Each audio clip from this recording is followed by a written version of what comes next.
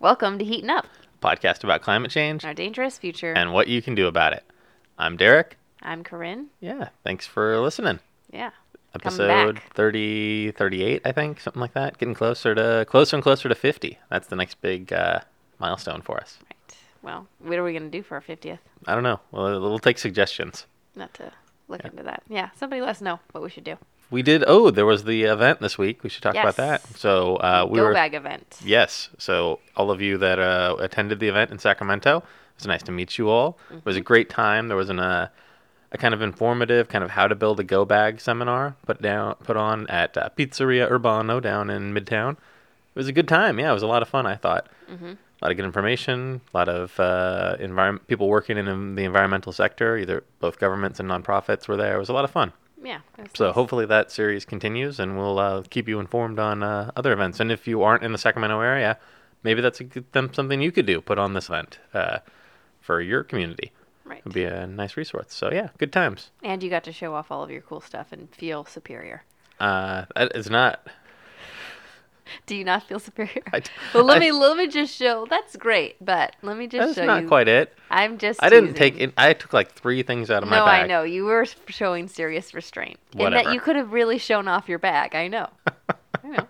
Instead, you highlighted some upgrades. Yeah, some items that weren't in the other bags that we were gone through. Right. That are good options. Anyways. One of which is the gift I gave you, but that's true. Neither here nor there. All of which you can hear us talking about when we talk about our Go Bag in our previous episodes. There's a 2-part special on Go Bags. So if you attended that thing and still want some more information, you can go back and listen to our back catalog. I think we called it the Bug Out Bag Blowout. I believe that's exactly right. So yeah, find those old episodes. Yes. And if you listen to them and like them, or you listen to this episode and like it, please like, subscribe, write a comment, let us know that you like us. Email us. We're desperate for attention. That's why we do this. Clearly. Yeah. So this week, Corinne, we're going to go over some news stories, and then we're going to get into a little bit of prepper stuff again. It's been a few weeks. Yeah, we've been a little more news-centered. Yeah, so we're still going to do some news because there's a bit of a climate change disaster news going on right now. I don't know if you're aware. Don't know. Haven't heard anything about the fires going on? What fire? So we'll do a little bit of news, and then we'll do how to prepare your home for a fire. Timely, Hopefully you can still use that information. It would have been helpful to me last week. So we're going to start with the news. You ready? I'm ready.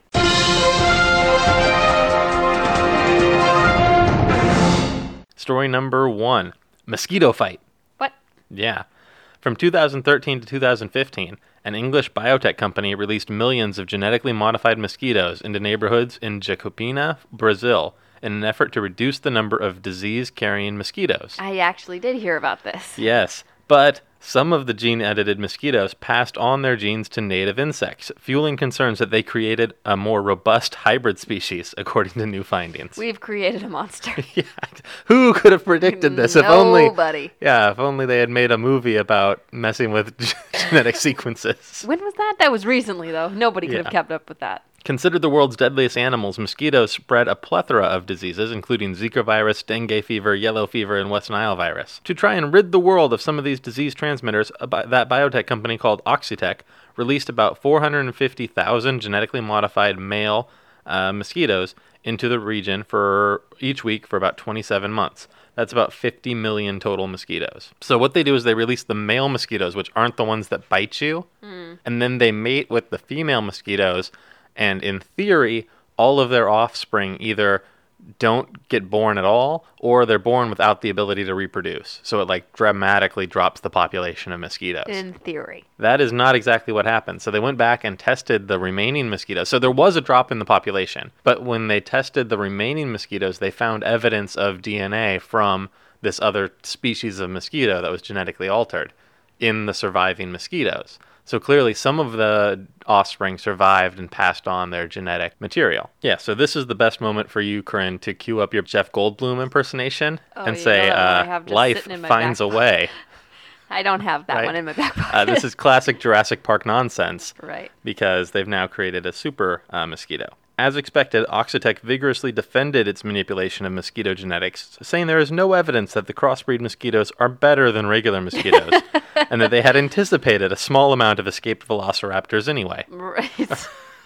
In a hilarious statement, the company also said that because the genes that were passed on were not the actually genetically modified genes, but the other genes from the mosquitoes, like normal genes that they didn't mess with, that this wasn't an example of bioengineering gone haywire. No. Yeah, no, of course not. Complete success? Oh, of course. All right. Perfect. Just Claiming take the victory. Same again. Bigger. Think bigger, guys. Now we've got a rescue story, Corinne. All right. An Australia woman lost for 3 days in dense bushland was found last Wednesday after a man remotely monitoring security footage saw that she had scrawled an SOS sign into the path of the video camera. Wow. So Deborah Pilgrim went missing last Sunday while camping with friends about 100 kilometers from the South Australian state capital of Adelaide.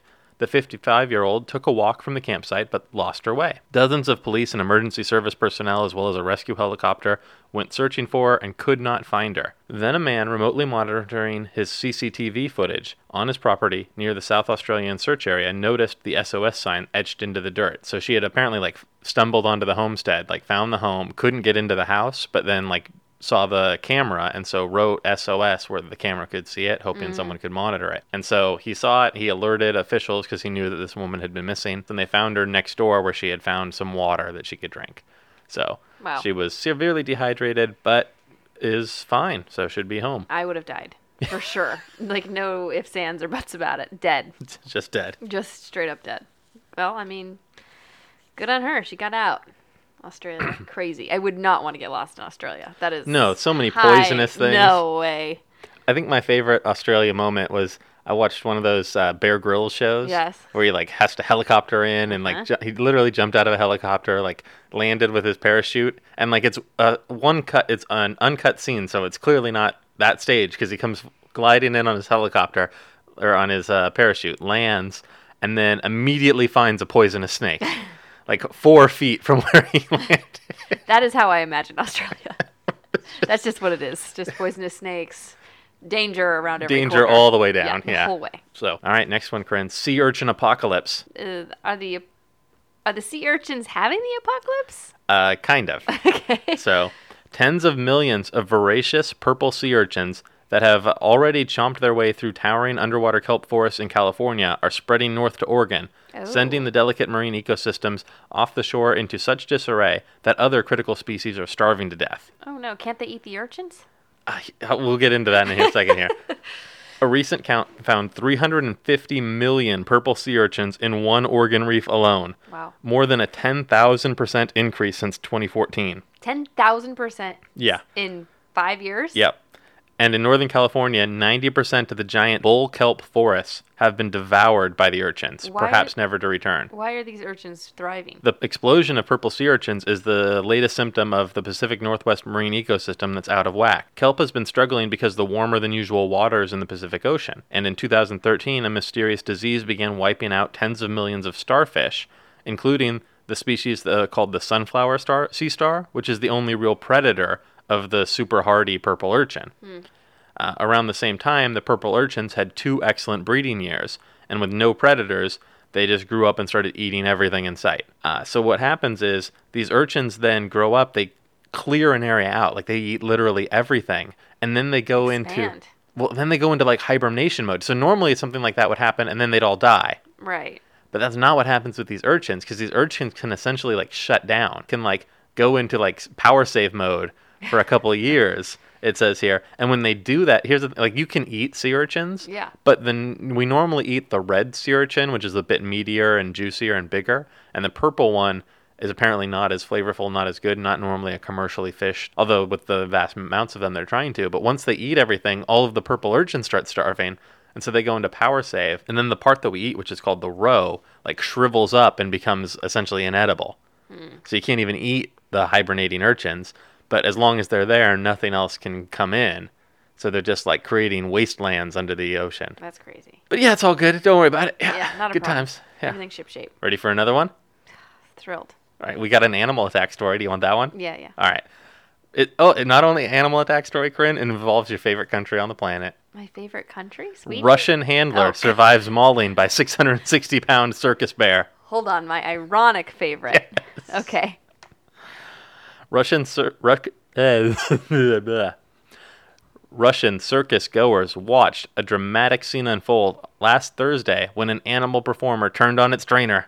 Well, as it should. In a video of the incident, the 600-pound bear tackles one trainer wearing a bright orange vest, biting and clawing the man. A second trainer begins kicking the animal in an attempt to free his colleague, while the people watching in the stands, which are there's like, this is a Russian traveling circus. There is no like barrier. No, sure. This isn't Barnum and Brothers. They start running away. They start fleeing the tent or whatever in terror, and they're only like 3 feet away to begin with. Anyways, they were performing a portion of the show called Clubfoot and the Garden Wheelbarrow, an act that has the bear push a wheelbarrow while on its hind legs. Ruslan Soloduk, the trainer mauled by the animal, told the outlet that at 16 years old, the bear was on his final legs of the show in the circus.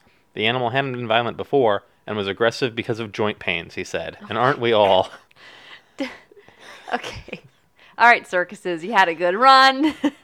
Let's give up on it. The circus's manager reportedly told the news that he believes the outburst was caused by audience members neglecting to turn off the flashes on their phones before taking photographs. Audience members' cell phones. Yep. Wow. Couldn't have been that you took a wild animal and put it in captivity and forced it to play tricks. Sure. The The circus also said that both the handler and the bear are fine, and that the rest of the program does not pose any danger to spectators. Unless something else happens. Yeah, in response, Moscow has launched a criminal investigation into the charge of providing unsafe services. Bears in Russia, apparently, are still widely mistreated and exploited for entertainment purposes. I've heard that. Yeah, captured bears, often tethered by chains, regularly appear on the streets of Russian cities as part of advertising campaigns or as gimmick attractions. Lord. Yeah. So they deserve every mauling they get, I think. Anyways, ready for the next good story? How many more we got? We got a couple. Okay. We haven't done this for a while. This is the problem with going every other week, Corinne. It's painful. All right. It's very painful. That one wasn't painful. That one was good. It was good, but All made right. me sad for the bears of Russia. All right. Climate change is causing birds to breed earlier. A few weeks ago, we reported on the massive bird losses in America. Yeah. Right? The 3 billion birds that no longer exist. Research in Scotland has helped explain one way in which climate change is potentially increasing that crisis. Teams discovered that birds decide when to reproduce based on nighttime temperatures in the spring. Yeah, that'll do it. They said that climate change causes the temperatures to rise, and the breeding patterns of birds, such as the blue tits, are being altered. The what? Blue tits. That's the bird they studied. I could not go I hid that ignored. for you. That could not go ignored, sorry. Yeah. But the team warned that warmer temperatures are also causing peak caterpillar numbers to occur even earlier in the year. So the chicks are hatching after the period in which their main food source is readily available. So what's happening is the birds and the caterpillars are both breeding earlier, but the caterpillars are even earlier than the birds now. So the caterpillars are being at peak caterpillar moment before the baby chicks are born. So then the baby chicks are born, the mommy goes out to find a caterpillar to regurgitate into the bird. Lovely.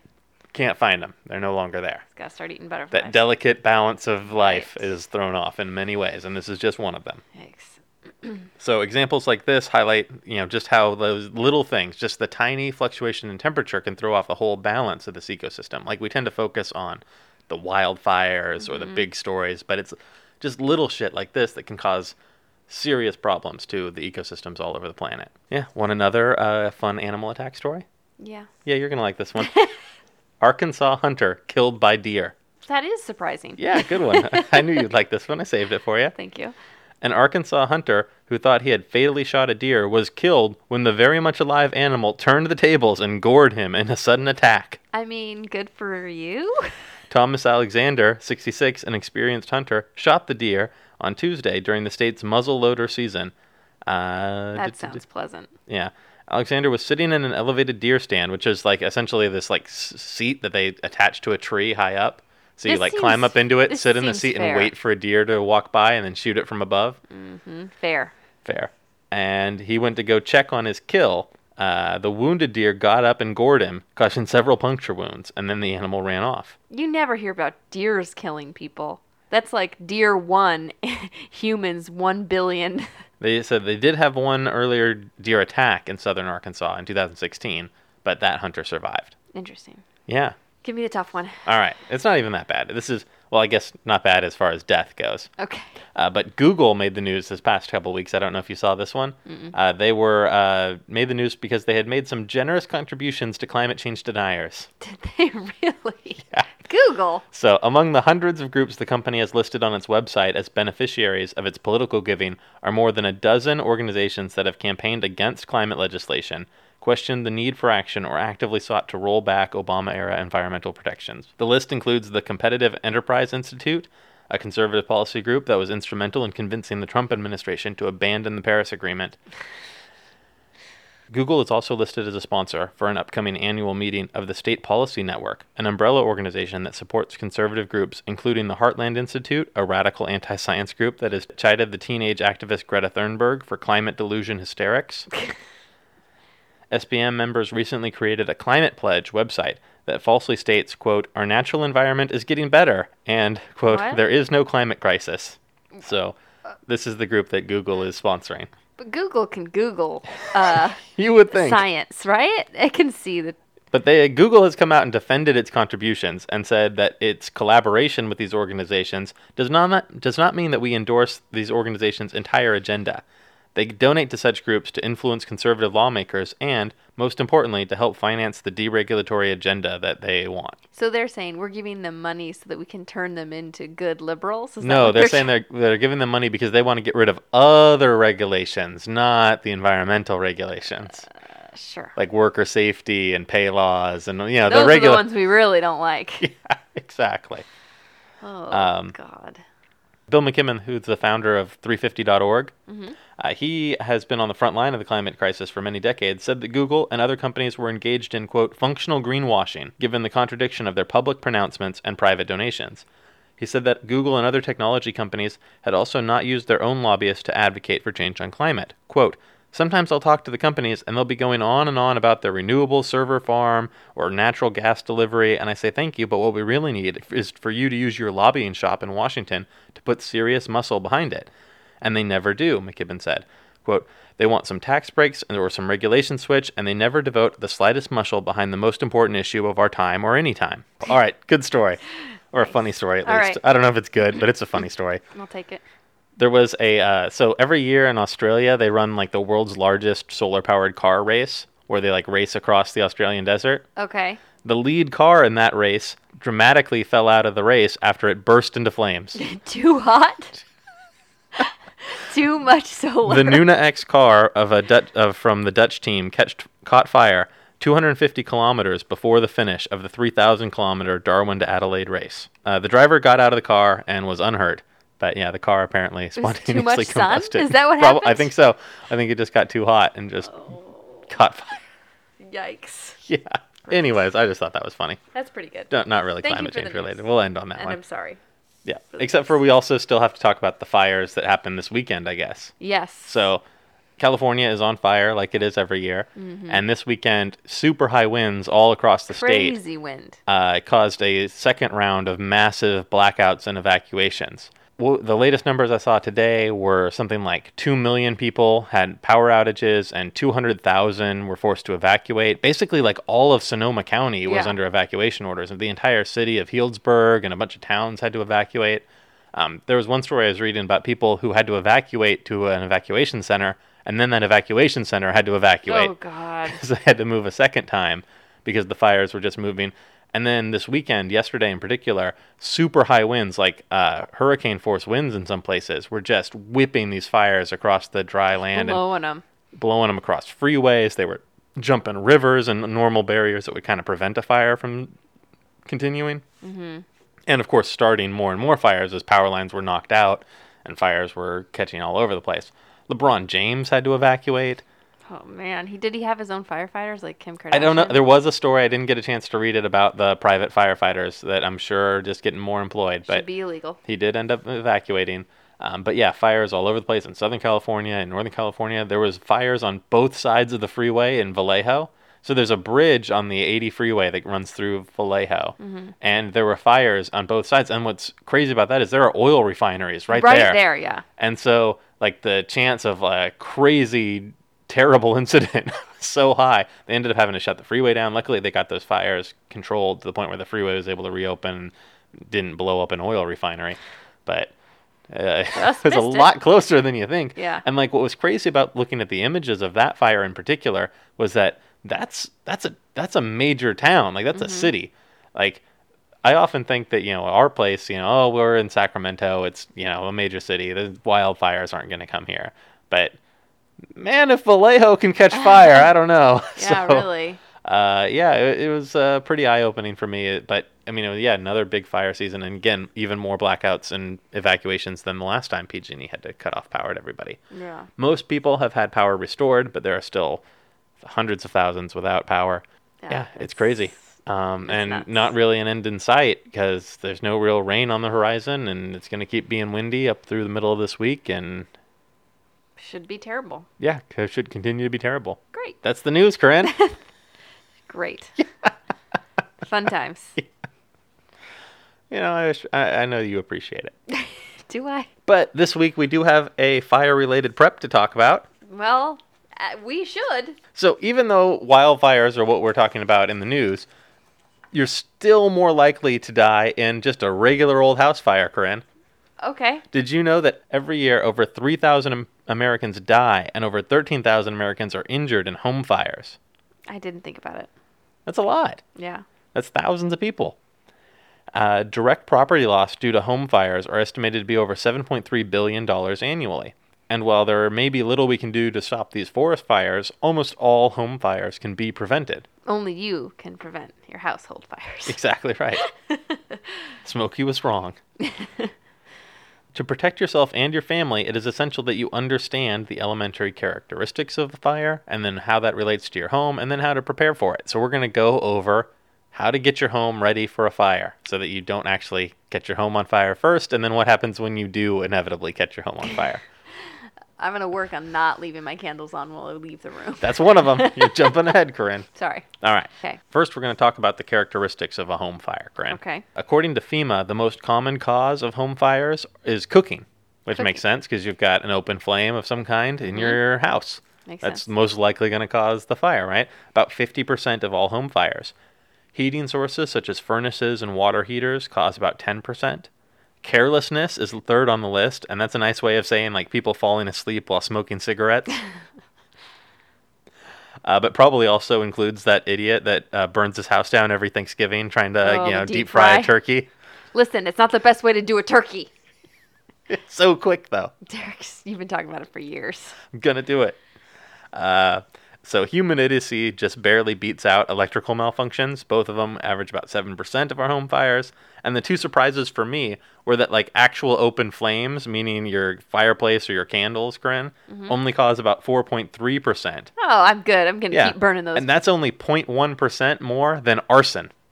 Okay, so I'm doing fine. I'm not probably going to be good. But still, 4.2% of home fires are arson. That's a lot. That is a lot. Yeah, I thought it would be I thought arson was a crime that was much lower. I'm surprised and a little bit glad that arson's, still going strong. Really? Okay. I feel like it's a classic crime. I like it. No, I don't like it. Really? No. Wasn't there just a story about some guy who was setting fires all over the place? No, like, I'm talking about, like, trying to, not just, like, some fire starter. I don't know. You're talking about trying to get money, insurance money? Yeah. All right, yeah. Screw the insurance company. Got it. Fair enough. Yeah, you got me. So, obviously, with cooking being the number one cause of fires, the most common place for fires to start is in the kitchen. But after that, the bedroom is number 2. So, makes sense. That's where your candles come in, Corinne. Well, my bedroom is my living room, is my... It's your kitchen. Basically. All right. So, some misconception about fire. First, you should know that fire moves incredibly fast. Yes. It's very quick. In less than 30 seconds, a minor flame can get totally out of control and become a major fire. It takes less than 5 minutes for an entire house to be filled with thick black smoke or to be completely engulfed in flames.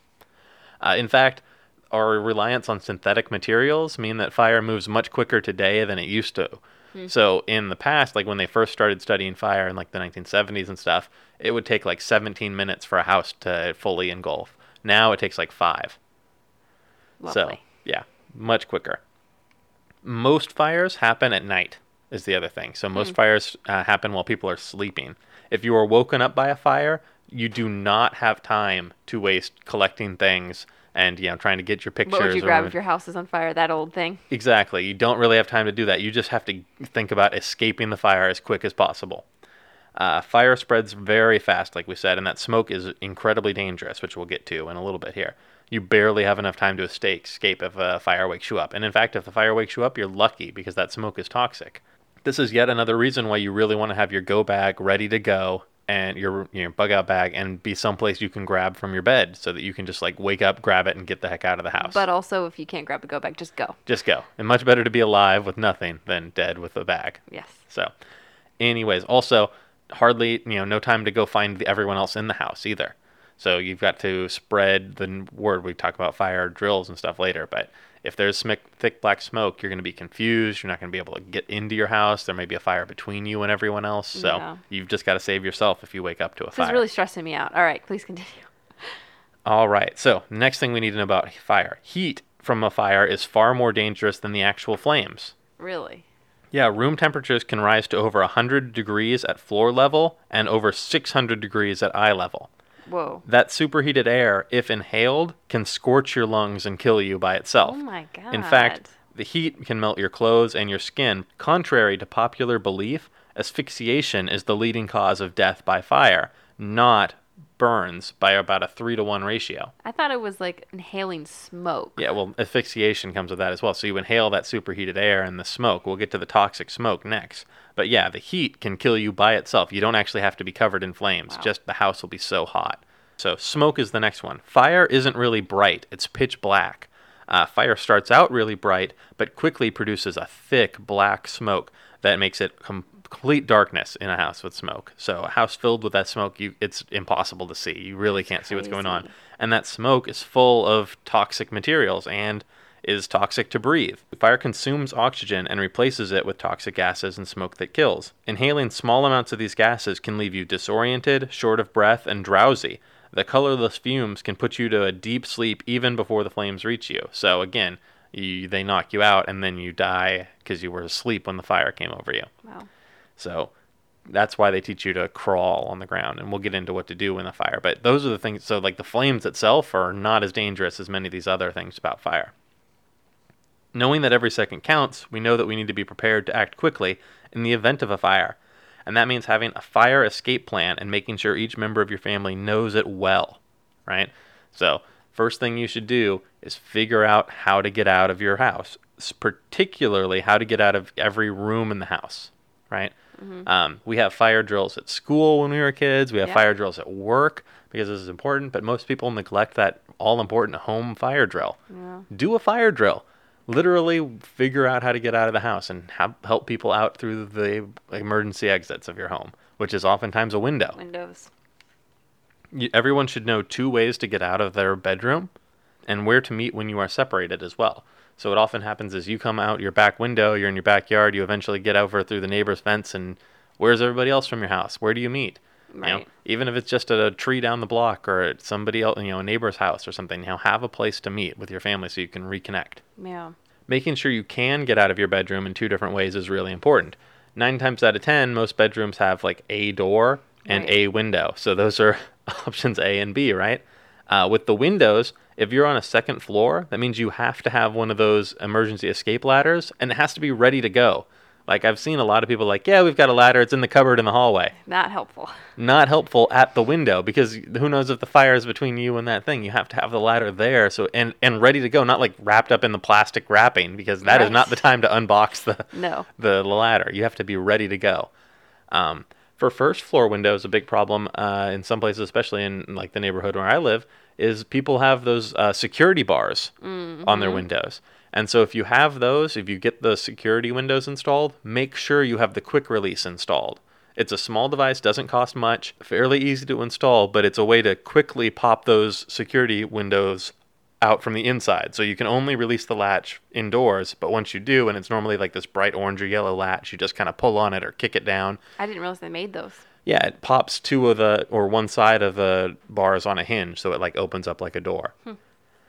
So yeah, those are really important to have. So if you have bars on your windows, make sure you have security or a quick release so that you can get out of that window. Otherwise, Oh my God. Yeah, you go get to the window, you open the window, and you're like, oh, that's right. Yeah, you can't get out. That'd be terrifying. This is giving me a lot of anxiety. I'm not kidding. So yeah, go ahead and make sure you get those bars or the quick release because they'll save your damn life. Next up, smoke alarms. This is obvious. Install fire alarms basically everywhere. They're cheap. Every bedroom should have an alarm, both inside and outside of the bedroom. So making sure there's one in the hallway right in front of the door, making sure there's one in your bedroom, make sure there's one in the kitchen because that's where 50% of fires start, right? Make sure they're basically all over the place. Make sure if you have a basement that you have a fire alarm in the basement because a lot of times fires start with furnaces or water heaters and stuff that are down there. Right. A properly installed smoke alarm is the only thing in your house that can alert you and your family 24/7, right? A functioning smoke alarm enhances your chances of surviving a lethal house fire considerably. 65% of home fire deaths occur in homes with no working smoke alarms. Okay. So, install smoke alarms that contain both photoelectric and ionization smoke sensors, and you can find that on the packaging when you buy it, it should say. Test their batteries monthly to ensure they are in working condition, and see that you have a smoke alarm installed on every level of your home. It is also recommended that you replace the alarms themselves every 8 years. So this is when I realized, because we've had this house for about 8 years, and I'm like, these are all still the same alarms. So, and I'm sure they weren't brand new when you got it. Well, they probably were actually. Maybe. But they'd done a lot of refurbishing. But either way, I was like, oh, it's on my list now. So I wrote that top of the list: replace the smoke alarms. There's also technology is a thing now. They've got like connected smoke alarms. So they have fire alarms in your house that will automatically call 911 for you and do other things, or that they're connected to one another. So there's no fire in one room. I've got a tiny ass house, so I'm going to hear a smoke alarm go off pretty much anywhere in the house. But for those of you that are listening that live in mansions, you might want to think about these connected smoke alarms so that if an alarm is going off downstairs in the West Wing, you can hear it in your bedroom. That my first thought is of like Beauty and the Beast. Of course. It would have been better if they had a smoke alarm. I know how that one turned out. Whole place burned down. Did it? I think so. I don't think so. When the villagers marched in, didn't they light everything on fire? Oh. Yeah, I'm pretty sure there was a big fire. Yeah. You're right. Yeah. Yeah. Needed some smoke alarms. If you're rich, also you can get a home, like a water sprinkler system. Right. Most work and commercial buildings have them. They are pretty cost prohibitive for a home, but they also work really, really well at stopping a fire. So that might be, the rich people's upgrade.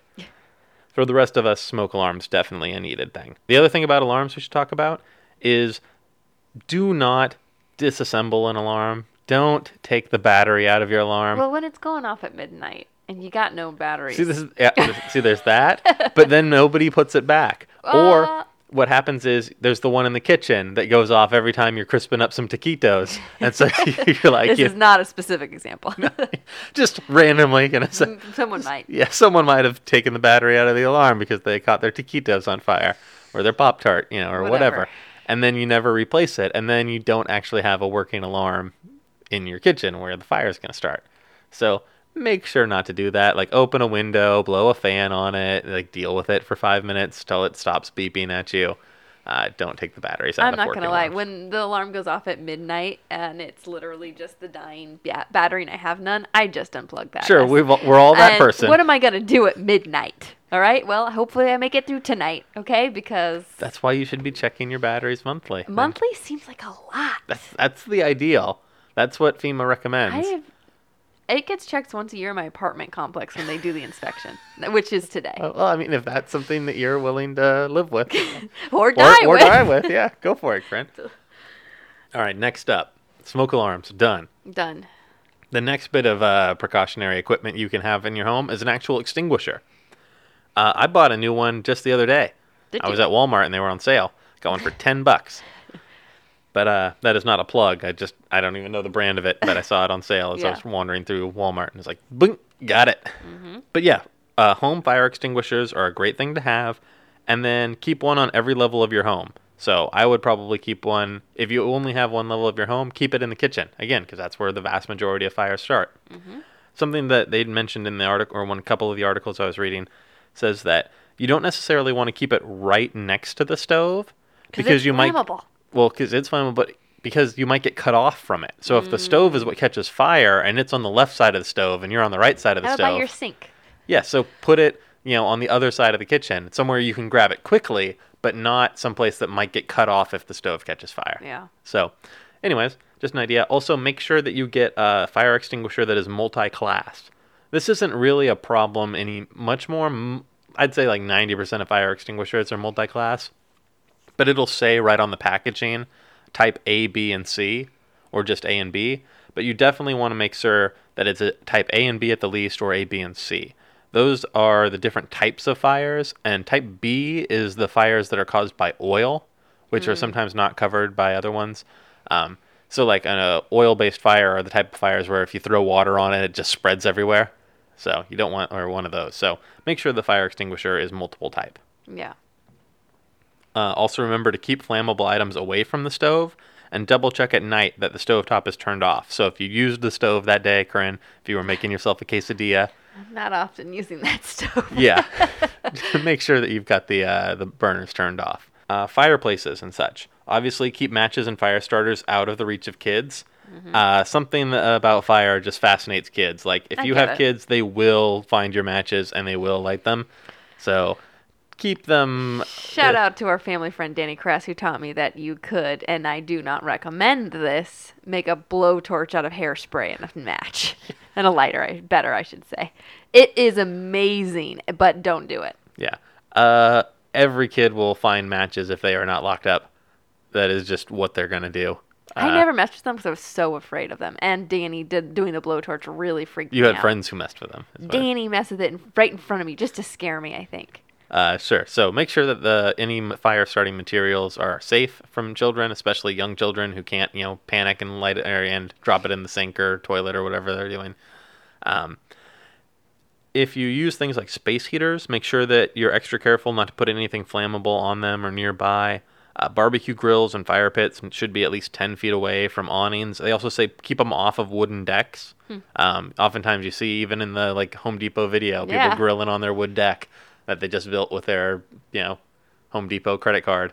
And that may seem great, but that deck is flammable and you've got an open flame right on top of it. So you're just waiting until you drop that deep fried turkey right on top of your deck. That's the dream, right? Yeah. So anyways, use fireplace guards to prevent sparks from landing on your dog beds or whatever you've got next to the carpet. Yeah, carpet. Don't leave candles unattended, Corinne. I know how you like to light your Christmas smelling candles and then just... My house already smells like... drink yourself into a stupor. I don't drink, but... Christmas trees are obviously a big fire hazard. We've all seen the instructional videos on how to not light your Christmas tree on fire.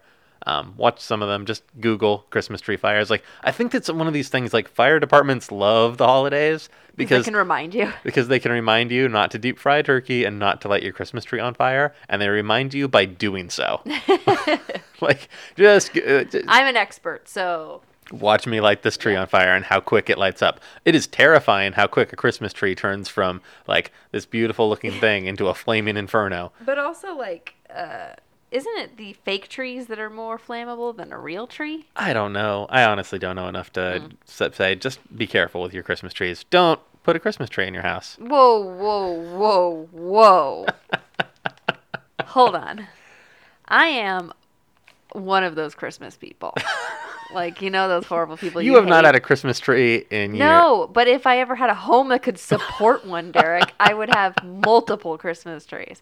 I literally bought out, as Dimple Records was going out of business, every Christmas we went CD over they had. Christmas CD is not nearly as flammable as Christmas trees. Listen, I don't believe in God, but Christmas. I also am a proponent of moving Christmas to January so that people will stop complaining about the Christmas creep, and we can have Christmas all of December and January, and we'll leave Thanksgiving and Halloween alone. Anyway, Christmas is great. Don't get rid of your trees. Just don't be stupid. All right. Some of these other ones seem obvious, but with electrical things, don't run wires under rugs and carpets. Seems pretty good. Mm-hmm. Obviously, portable generators should never be used indoors. So, especially this is important during power outages. A lot of people bought generators to run power for their home. Those things say all over them, do not put indoors. They release toxic gases, Right. and they can start a fire. So keep them outdoors where they belong. Turn off heaters when you go to bed. Keep regular maintenance on your furnace and stove. Don't use frayed or exposed electrical cords, things like that. Don't overload outlets. I mean, a lot of these seem pretty obvious, Yeah. but, we all kind of slip into Overload bad those habits. outlets. Yeah. Don't overload the outlets. We've all seen National Lampoon's Christmas Vacation. Sure. If you believe you have an electrical issue with your home, here's the other one. Get a certified electrician. Like, so And many do it people light their yourself. homes on fire accidentally trying to do it yourself with the, changing their outlets or whatever. Some of that's easy enough to do, but if it's beyond your capacity, err on the side of caution. What was the Jim Carrey fire marshal character? Fire Marshal Bill. Bill. Other tips. If you have a chimney, get it cleaned regularly. Get those chimney sweeps out there. The buildup on the inside of a chimney is a big cause of home fires. Don't have a chimney. Make sure your laundry vent and other vents are cleaned. The lint in your dryer will cause plenty of fires in homes, so clean it out, it says, after every use. And then use that as a fire starter in your go bag. That's true. It is actually recommended as a good way to start It was fires. discussed at the go bag get together. Yeah. A word about smoking. If you are a smoker, don't fall asleep while smoking your cigarettes. Basically, the advice is don't smoke in your home because the chances of you accidentally ashing on some furniture and catching it on fire or falling asleep with a cigarette in your mouth. So many people die because they light themselves on fire, falling asleep, smoking a cigarette. Well, Reddit, just quit smoking. Just quit smoking. It's probably good. That. Quit vaping too. Ugh. Don't even get me started. Actually, I hate them both equally. I hate vapors much more. I do hate the aspect of it that it's fruit flavored and didn't we make all of these laws about cigarettes not appealing to children for a reason and now they're just making them like candy. I could care less about the candy flavors. What I care about is the fact that smokers are ashamed of their habit. Yeah, that's true. a Vapors are proud. You're right. A smoker will go find the corner where they're allowed to smoke and hide their smoke and There's shame they'll involved. always. That's why you I've never seen a smoker nowadays who doesn't ask you if they can light up if they don't know that you're a smoker or I've never had a smoker just blow smoke in my face like an asshole. Vapors are such asses. They're also young. They're also young. They think, when the vaping first, we're going to go on a tangent. Yes, we are. It's fine. When Go for vaping it. first started, you could tell this is just smoke. And Yeah. they're like, it's just water vapor, dude. Vapor. It's just water vapor. And I was just like, there's no way that's just water vapor. You know what's water vapor? I boil water every goddamn day of my life. This is not water vapor. And I want to be like, listen, are you supposed to be breathing in water? No! And then, sure enough, the stuff causes cancer just like everything else. And, not shocking to anyone with half a brain, but anyone vaping doesn't have half a brain. And so half of these people were just like, what? I've been tricked. No, you haven't. You haven't.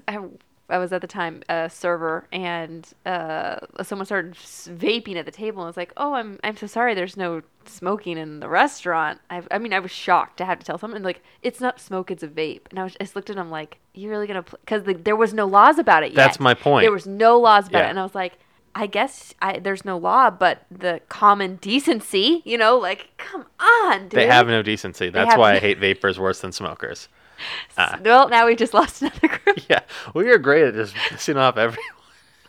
Well, we got maybe a middle in with the cigarette smokers because we prefer them. Well, yeah, they should stop anyways. But also, never smoke near anyone who is using an oxygen tank. This seems Oh like my god! And don't smoke. this with is a your bit of ox- advice I got off their website. So apparently, it's needed to be I said. know it's needed. I know. Here's a big tip that I like that backs up my own personal kind of eccentricities. But sleeping with your door closed can save your life, Corinne. Are there monsters who leave their door open? I don't know. There must be. But Come on in. the number one thing you can do to increase fire safety in your home is to sleep with the doors to your bedroom closed. So after years of doing research on this stuff, Underwriter Laboratories Firefighter Safety Research Institute found that a closed door will keep a room under 100 degrees while the fire spreads on the other side, while an open door, it could heat up to over 1,000 degrees. So closing the door also reduces the toxic smoke levels and increases the oxygen levels in the room. So having your doors closed and hearing the alarm on the other side of the door is a big deal. So it can give you that little extra time to get prepared and get out. Did you guys keep your door shut to your room? Oh, of course. What Okay. do you think we are? Some I'm kind of just monster? making sure you weren't a monster. I don't know. No. In fact, if you have to leave your home due to a fire, so like if your kitchen catches fire and you're not going to be able to put it out, one of the things they say is if you have a moment, close the doors to slow the spread. Yikes. So like, yeah, I guess it's a big deal. Other preventative stuff you can do, or stuff you can do in the case a fire actually happens in your home, is keep the flashlight handy by your bed. Like we said before, normally fires happen at night, and that the thick black smoke is really hard to see through. So having that flashlight or that headlamp, Never a headlamp. you're gonna be crawling Throw around. it in the fire. You're gonna be crawling around on the ground. No, A put it headlamp in your is mouth. so tactical, so useful, Corinne. No. You're You gonna know you're sleep getting one with for your Christmas, headlamp. right? Do not give me one for Christmas. You're supposed to give a gift that someone wants. You're gonna want it. I'm not. I don't. All right. Let's see here. During a fire, while making your way toward an exit, crawl low under the smoke. Poisonous gases and smoke collect toward the ceiling, so crawling towards the exit may allow you extra time to escape. As soon as the smoke alarm sounds, think only of escaping. Do not gather belongings, and once you are outside, don't go back in. What if your kid's in there? I mean, You're gonna break that rule, sure, but you live alone. right? Don't go back I'm in gonna for your die house alone. plant. Don't I mean, worry. I'm not going to tell a I've got mother no or valuables. somebody not to go back in for their crying child or whatever. But statistically, if you go back in that house, you're not coming back out. Well, it's either you and your kid. Yeah, no, I get that. I'm not saying don't go out and save your child. I'm not saying that. I'm saying this is the advice from FEMA is Okay. once you're out of a fire, don't go back in that fire. Right. If you see smoke blocking your exit, look for another way out. This obviously makes some sense. Before opening any doors, feel the doorknob. Feel the door and the doorknob. If they are hot, do not bother opening the door. Don't be like, well, maybe I could. That's a bad idea. Don't do that. Look for another route out. Also, I suggest watching the episode of The Office where Dwight makes a fake fire. There's a lot of great useful tips in there. Also hilarious. Yeah, that's probably one of the best cold opens ever in Really history. good cold open. While opening the door, open it slowly to see if there is heavy smoke. So even if a door doesn't feel hot, you can open it up and be like, "Oh, this is the wrong way." Yeah. So, stop, drop, and roll if your clothes catch fire, which is a thing that can happen quite a bit when you're in a house that's on fire. Make sure to cover your face with your hands and roll on your back again and again until the fire is out. Oh, one last thing you can do, make sure your house has numbers that are readable from the street and that they're easily readable at night. So a lot of people put like reflective paint on it. That'll just help firefighters find your house a little better Yeah. in the dead of night when you've got a fire. Normally you could just tell them it's the house that's on fire, but They might be able to spot it. should be able to spot it. Yeah, go over your plan with your family. Make sure that it gets updated. Make sure that kids know what to do in a fire. So according to FEMA, children set 35,000 fires annually. It's still less than adults. Yeah, but still, it's a lot of fires. Yes. There are several reasons why children will experiment with fire. Like we said, pretty much every child's going to find some matches Fire and is light it. cool. We're going to give it to them. Yeah, exactly. Generally, it's not with a willful intent to cause destruction, but sometimes it is. Right.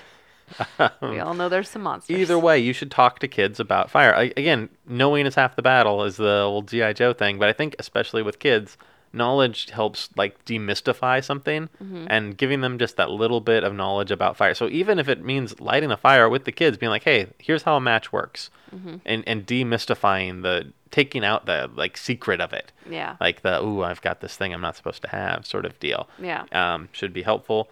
Older kids tend to experiment with fire outdoors. Younger kids tend to experiment with fire like in the bathroom or in their bedroom. Like they'll close the door and like light a match because they think you can't see it or smell it or whatever. So lighters are a significant source of fire for kids because they can easily like click it. So make sure you Right. have the child-proof lighters. 83% of home fires and 93% of outside fires are started by males, Corinne. Wow. Shocking, right? Very surprised. Yeah. The other thing you can do is teach your kids not to hide during a fire. From the fire. Yeah, so they'll often hide from firemen or firefighters during a fire. They'll go like to the closet and they'll like or get under the bed, and that's just going to make it even harder because, like I said, there's that smoke and the fire itself and all these other things. So make sure they know to make themselves visible and known. Do home fire drills with your kids. Make sure to show them how to exit the house in 2 different ways. Make sure to show them how to get out of their window, demystify it, go through it with them. And do them in a way that's not going to panic them, but give them fire safety facts. Like, give them the information and the knowledge. You'd be surprised how kind of mature kids can be when you allow them to be. Yes. Be like, and having something to do, teach them how to stop, drop, and roll, or quiz them about fire safety. And then, again, with kids, you kind of have to go back over it. So, right. You can't just do it once and be like, yeah, he got that. We did it when he was 4. Repeat it. Make it a song. Do it a yearly thing or a monthly thing. I wonder if having stools nearby, because there's a lot of things that are, adult height. So there's a lot of windows here. I'm trying to imagine, what if Marilyn had to get through, a tall window? It might be difficult for her. Sure. So if you have having the stool nearby or something. Something they can climb onto or something, yeah. Pets and fire safety. Obviously, never leave open flames unattended. Corinne, you're not quite yet a cat lady, but I feel like that's coming. The joke at work is that I am, but I don't own any cats. Yeah. I don't know how to get rid of that. No, you're basically a cat lady without the cats. Right. Yeah, but if you do own cats and stuff, make sure never to leave unattended flames. Cats are well known for knocking over candles. They are arsonists. Remove stove knobs and cover them well when you leave the house, and don't leave food unattended on the stovetop. So, like, cats will jump up onto the stove, or dogs even, to get the food. Right. And then they'll accidentally turn the stove on, and then that'll cause a fire. Secure loose wires. Pets can sometimes chew on wires, and that can cause a fire, or just, leave it exposed so that it'll cause a fire later. Invest in a pet safety decal alert that you can place in one of your front windows so firefighters can see how many pets and what kind of pets you have. Maybe a human one. Yeah, and a human one too. Yeah, make sure their collars have updated contact information. Oftentimes they can get out and get loose during a fire, because firefighters don't care about closing your back gate. Right. Lots of animals, especially buying from the SPCA, are already microchipped, though. If you can't stay in your home and you're forced to evacuate during a fire, make sure you know a hotel or someplace you can stay that keeps dogs and cats. Oftentimes, even this is true for the firefight or the wildfires. Right. Many shelters and stuff just can't take pets. Yeah. It's a safety hazard and a health hazard, and they just can't do it. Don't have the room. It's not that they hate pets. It's that there are reasons why they can't have pets. So if you are going to evacuate with your pets, make sure you have a plan for where to go and how to keep them, or where to send them. So oftentimes it's a good idea to board your pets if you have to evacuate, but know where you're going to do that or how that's going to work out. Have that all planned out ahead of time. You don't want to be calling somebody on the road. House fires. I'm very stressed out. How about you? That's not the goal. The goal is to make you less stressed out. No, I'm stressed out. I got to buy a fire extinguisher.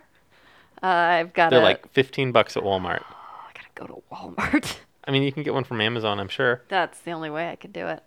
Or Target, or I'm sure somewhere else. I'm sure Home Depot has it. The fear of fire is there. Very strong with me. Very afraid of fire. Anyways, so hopefully that's given you guys some tips for how to deal with fires, and how to prepare for a fire in the home. Yeah. So, yeah, be safe out there, guys. Be safe. That's our episode for this week. Thank you once again for listening, and we will see you in 2 weeks. All right. Thanks, guys. Bye.